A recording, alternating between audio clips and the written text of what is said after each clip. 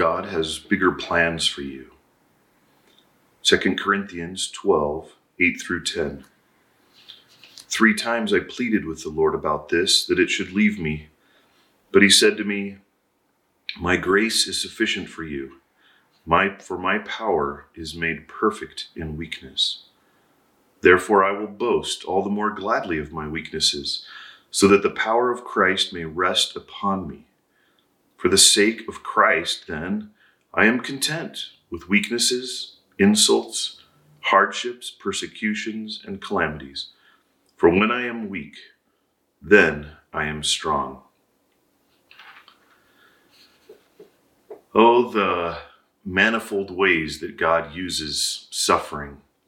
You know, suffering is an odd-shaped tool, isn't it, in the hands of the Lord?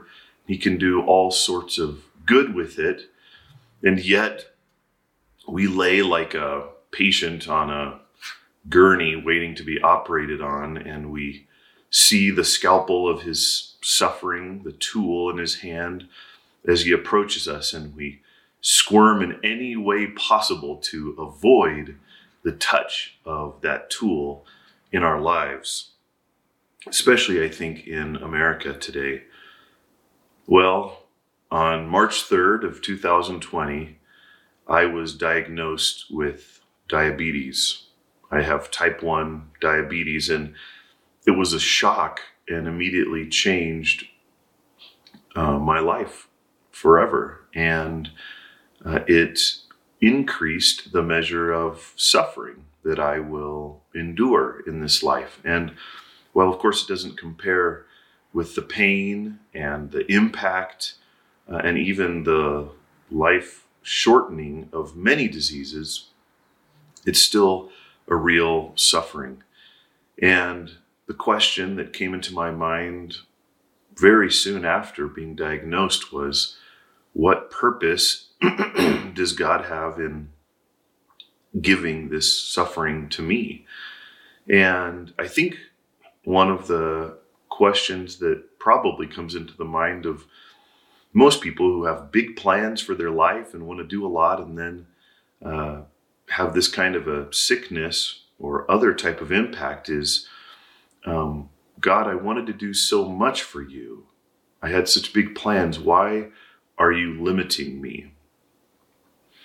And I just want to read a summary of a few of the good, powerful biblical uses that God has for suffering that John MacArthur Jr. has in his book on Job. God ordains that his children walk in sorrow and pain, sometimes because of sin, sometimes for chastening, sometimes for strengthening, and sometimes to give opportunity to reveal his comfort and grace. But there are times when the compelling issue in the suffering of the saints is unknowable, because it is for a heavenly purpose that those on earth can't discern. So what type of suffering was behind my diabetes? What did God want to do in me or through me with this suffering? That's the question. And God, in his mercy, he sometimes lets us wrestle with that for a long time. But for me, it was the very next morning that this was a piece. I'm going to read a quote from the devotional reading that I was doing. And you'll see how God changed me forever and blessed me through this thought. So let me just read it for you. It's from Only the Hungry Heart. You may have been in the fires and have been having a pretty hard and painful time in your spiritual life, but that only means that God has been preparing you for something more. No, God is not a God who believes in bringing everything to an end. He's always after something more. And if he has to clear the way for something more by devastating methods, the cross, well, that's all right. For it is something more that he is after.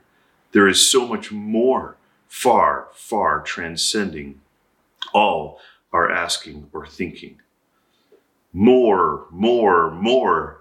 It hits me like the opening gates at Disneyland. God is in the business of doing more. He didn't give me diabetes to limit me, to do less with me, but to do more in me and through me, because he's not a God of less. He's a God of more. And my problem is having too small, too limited of a plan for myself. I would never choose to give myself diabetes. But that's just because God has bigger plans for me than I would give myself. And so he allowed this into my life, again, not to limit me, but because his plans are bigger than I ever imagined.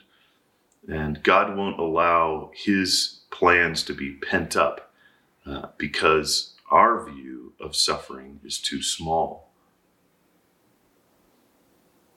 Well, a few days after I was diagnosed, I was going to go visit a friend for coffee. And as I was driving in my car and thinking about this fact that God wants to do more through my diabetes, I found myself praising him, and for the first time said out loud, God, thank you for giving me diabetes. And so I want to personalize the verses that I read at the beginning and make them mine, because I think it gives it so much more than if we just read them and picture it as something outside of ourselves. But I hope this touches you as well in whatever suffering that God has brought into your life, just as he brought Paul's thorn in the flesh into his life. So here's my personalized version of 2 Corinthians 12, 9 and 10. God, I believe that your power is made perfect in my diabetes. Therefore, I will boast all the more gladly in my diabetes, so that the power of Christ may rest upon me. For the sake of Christ, then, I am content with diabetes, insults, hardships, persecutions, and calamities. For when I am weak and limited, then your strength is unleashed through me in new ways that were locked before. And I want more of you.